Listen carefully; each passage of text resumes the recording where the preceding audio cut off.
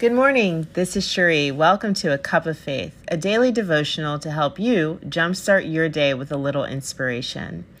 I've been thinking a lot lately about creativity and passion and dreams.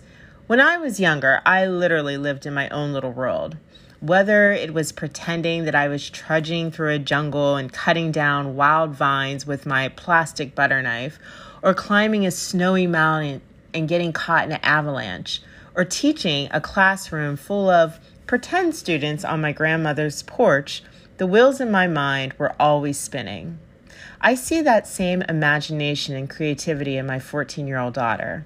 I've seen her create IVs for her sick baby dolls, beautifully upcycle old dance uniforms, and use her mind in the most amazing ways.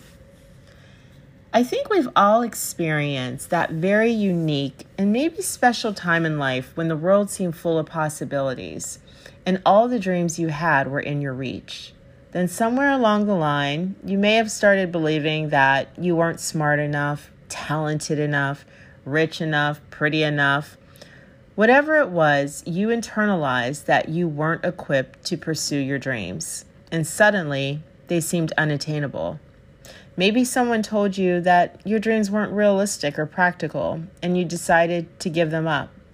You went from the sky is the limit to putting limits on yourself.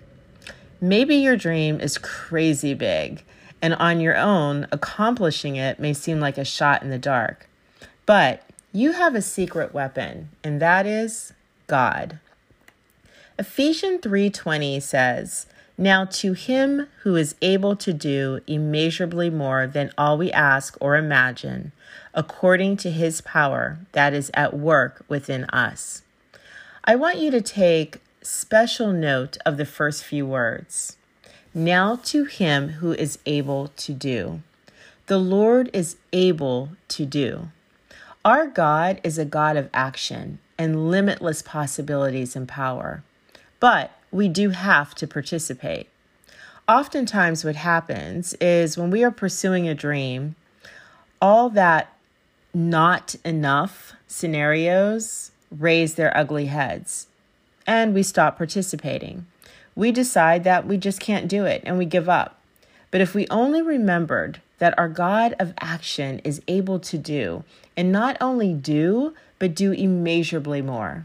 Before I go into the immeasurably more part, I want you to recognize that the participation part comes up again as it says, all that we ask or imagine. If you've given up on a dream, I want you to ask yourself if you've asked for God's help. In a world where we are taught to be so self-reliant, it's not always intuitive to go to anyone for help, even the Lord. I, for one, am guilty of the I can do it all syndrome. After I wear myself out and it's still not working, I just give up, and instead of asking God for help. The other part of this is the word imagine. Have you stopped imagining? Has life become too full of responsibilities for you to imagine? God created us in his image, so friend, you are just oozing with possibilities and incredible ideas just waiting to be manifested. But you can't give up on your imagination. So you have to ask for God's help. You need to use your imagination and understand that it is God's power within you that can bring your dreams and passions to fruition. What is amazing is that not only is God able to do, but he will do immeasurably more. Our Father loves us and continuously gives us good gifts and wants us to use them. But it does require us to have faith, seek him, and participate. We can't sit back and let life pass us by. I mean, there's too much kingdom work to do, and our life is but a vapor, and it does vanish. So the question is, are we going to use our gifts in a way that makes a mark on others and glorifies God? When we start participating, imagining, asking, and believing in his power within us, there is no limit to what you can accomplish. I believe that God places dreams in our heart, and those dreams are usually in alignment with our spiritual gifts. That is why we feel so alive and energized when we pursue them.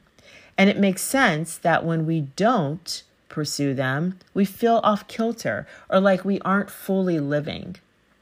You may have some time on your hands these days. I hope you take a moment to dig up those dreams, bring them to the surface, and ask God to help you pursue them. You will see doors open, opportunities abound, and a way to glorify God with the gifts He has blessed you. Here are some scriptures for meditation. Jeremiah 29:11, Matthew 6:33, Proverbs 16:3, Philippians 4:13.